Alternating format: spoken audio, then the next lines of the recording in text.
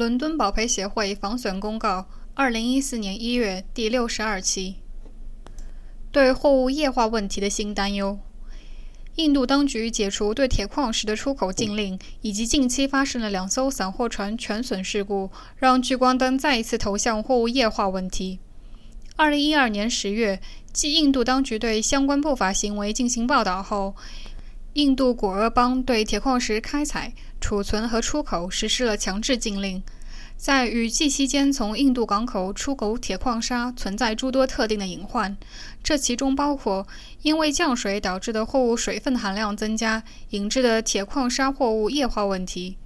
货物液化会使船舶稳性大打折扣，有时甚至会导致沉船事故发生。除此之外，诸如镍矿之类的其他货物也容易发生液化。上个月，印度最高法院解除了对果阿邦的出口禁令，允许对已开发但自禁令推行以来一直未被利用的1150万吨铁矿石进行电子拍卖。整个拍卖过程将受到一个由法院设立的独立委员会的监督。另外，当局还设立了一个专门委员会，就每年可开采多少铁矿石提出建议。该委员会将在2014年2月15日前提交评估报告。有鉴于此，来自该地区的铁矿石载运量在未来将会有所增加。近几个月以来，2艘载运来自印度铁矿砂和镍矿的船舶相继发生了沉船事故。针对2起事故的调查还处在起步阶段，事故的确切原因还有待进一步调查确定。现有证据也不足以证明这2起事故本身以及船上所载货物之间存在任何联系。协会防损公告已多次涉及包括从印度、塞拉利昂、危地马拉、印度尼西亚和菲律宾在内的地区装运铁矿砂和镍矿砂货物存在液化风险导致事故的报告，其中还包括2010年10月和11月3艘从印度尼西亚载运镍矿到中国的散货船沉没导致44人丧生事故的报告。协会在过往的出版物中对载运类似货物时应当采取的安全防范措施有过详细论述，并突出强调了国际海运固体散货规则中的相关规定。载货船舶可能会由于货物的水分含量超过其适运水分极限而存在安全隐患，特别是在诸如印度某些地区在内的区域，当雨季来临时，被暴露在户外的货物往往极有可能液化。协会强烈建议计划载运铁矿石或镍矿的协会成员在订立租约前尽速与本协会取得联系，以确保对相关风险的充分评估和各项预防措施的有力实施。夜间单人值班所存在的安全隐患。英国海事事故调查处近期对夜间船桥单人值班可能存在的安全隐患做出了及时预警。2013年12月，英国海事事故调查处针对杂货船 Fry Ocean 搁浅事件的调查报告突出强调了夜间单人值班、瞭望对事故发生存在不可忽略的影响。海员培训发证值班标准国际公约指出，值班驾驶员在白天可以作为督任瞭望员，如果情况经过仔细评估，并且已确定这样做安全无虞，并且所有的相关因素都已经得到充分考量，在相关情况发生变化时，位于船桥的瞭望值班人员能够获得及时必要的增援。大多数船旗国主管机关对此的理解是，船舶在夜间航行时，除当班驾驶员以外，船桥还必须配备专职的瞭望人员。上述失事船舶从苏格兰科伯赫装载了一票碎木屑，船舶按照既定的航线赶往瑞典瓦尔贝里，在穿过托伯莫里以南约 2.5 英里处的马尔岛海域时发生了事故。在当班驾驶员熟睡之际，船舶以 10.5 节的航速在偏离预定航线 2.5 英里的路线上航行，并于凌晨3点22分搁浅。事故报告表明，除包括当班驾驶员疲劳驾驶以及船桥航行值班报警系统未被启用等其他潜在原因之外，船桥缺乏专职的瞭望人员，也使得船舶缺失了一个重要的事故控制措施。因为当班驾驶员在有人陪伴的情况下可能不会睡着，而且即使他睡着了，专职瞭望人员也可以唤醒他。疟疾。疟疾是一种致命疾病，而海员由于其工作性质，感染疟疾的风险非常高。疟疾在热带和亚热带地区比较流行，目前大多数病例出现在撒哈拉以南的非洲地区。根据世界卫生组织的最新统计，2010年全球范围内报告了约 2.19 亿疟疾病例，其中包括66万死亡病例。伦敦保培协会近年来处理的海员因为感染疟疾而导致重病甚至死亡的索赔案件数量一直居高不下，其中近期一起案件的理赔预算更高达约30万美金。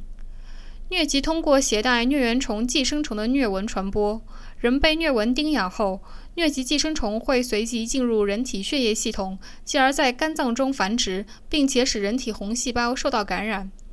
人一旦被携带疟原虫寄生虫的蚊虫叮咬，疟疾会在经历为期7至21天的潜伏期后发作。感染疟疾的最初症状包括发热、头痛、畏寒和呕吐。上述症状有时表现得较为轻微，这也给疟疾的诊断带来了一定的难度。若得不到及时治疗，疟疾病情可能会急剧恶化，并常常导致死亡病例的出现。有鉴于此，如果船员在海上航行过程中出现明显的疟疾症状，而岸上的医疗设施又因为距离远而无法发挥作用，疟疾往往会给海员的生命带来严重威胁。预防。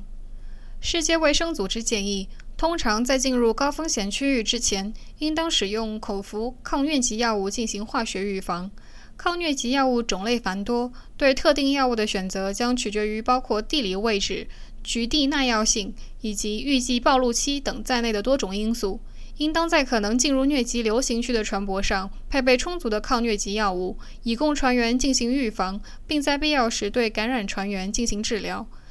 建议同时强调，在决定用药类型、数量、药物组合、剂量和用药时限时应谨遵医嘱，这包括抵达前、逗留期间以及从疟疾区离开后。因此，船舶管理人员和船员必须提高风险防范意识，并进行前瞻性规划，这对于确保相关预防措施得到及时有效落实也显得尤为重要。船舶还应当保有相应日志，以记载船上抗疟疾药物的使用情况以及相关船员的服药情况。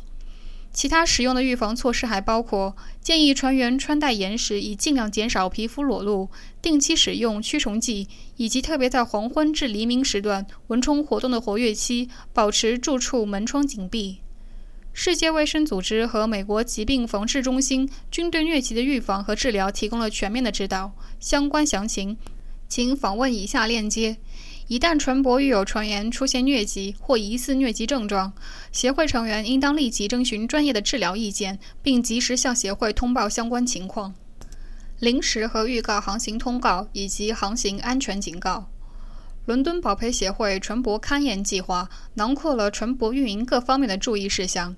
其中计划第2节包括了船舶航行安全的相关内容。协会船舶检验部门注意到，去年以来，有关临时和预告航行通告存在缺陷报告的数量有所上升。与此同时，与 Navtex 和 SatSea SafetyNet 系统相关的无线电航行警告和气象警告管理方面存在缺陷报告的出现频率也有所增加。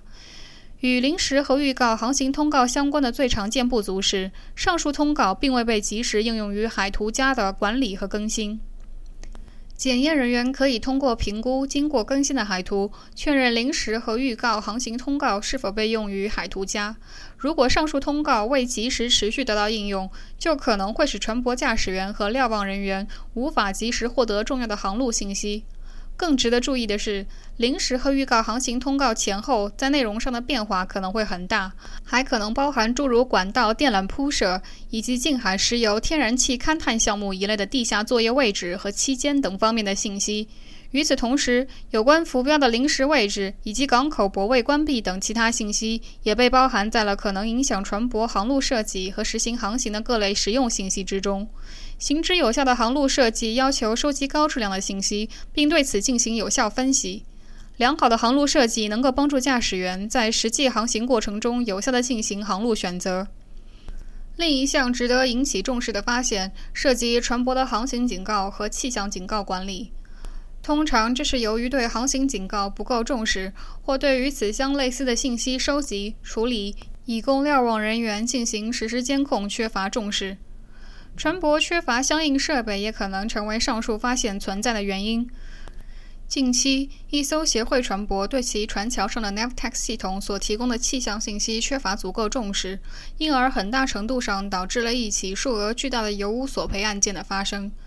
装备于毛伯船船桥上的 Navtex 设备运转正常，并且被正确地设置为接收来自该地区海岸 Navtex 电台信息的状态。不足的是，船桥上并未建立相应的对所收集的航行和气象信息进行读取、分析和适当应用的系统。尽管时值北半球夏季，包括 Navtex 在内的多重预报系统也及时预见了极端恶劣天气的出现，但在夏季出现类似天气还是让人深感意外。因此，当暴风雨在凌晨来袭时，在船桥上的值班团队一时间显得措手不及。在主发动机发挥效用前，当时船舶已走锚约1海里，并在一片布满岩石的海滩搁浅，航舶的燃油舱因此被刺穿。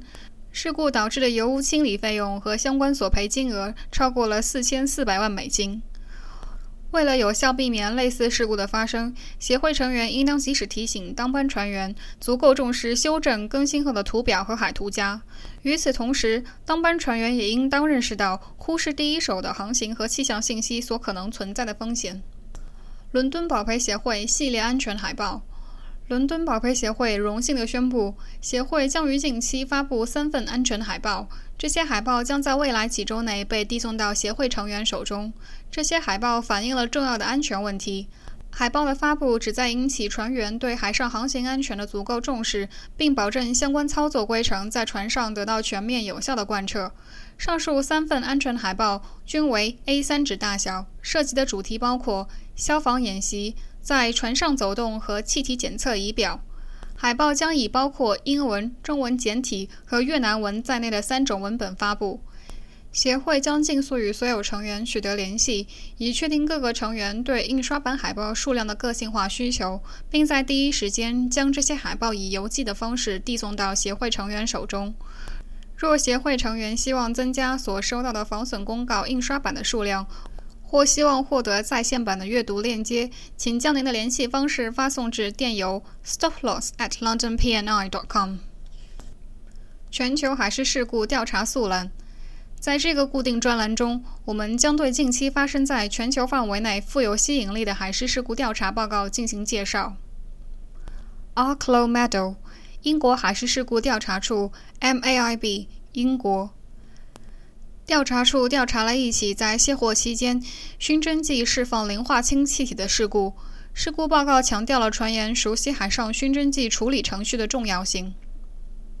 Mel Celeron， 澳大利亚运输安全局 ATSB， 澳大利亚。安全处调查了一名海员在润滑舱口盖着陆架时，沿舱口尾板来回走动，脚下打滑，跌落到货舱内一个集装箱顶部而严重受伤的事故。事故凸显了一个重要事实，即在完成目的明确且看似简单的任务时，往往会忽略对任务的有效规划和对风险的充分评估。E.R. Strawsund， 联邦海事事故调查处 FBMCI， 德国。调查处调查了机房内一名海员死亡的事故。该报告强调了船舶在海上航行过程中因重型装置固定不当所引致的风险。Sagittarius， 日本运输安全委员会 JTSB， 日本。安全委员会调查了船舶在卸煤期间一名现场指挥死于船上自卸设备内的事故。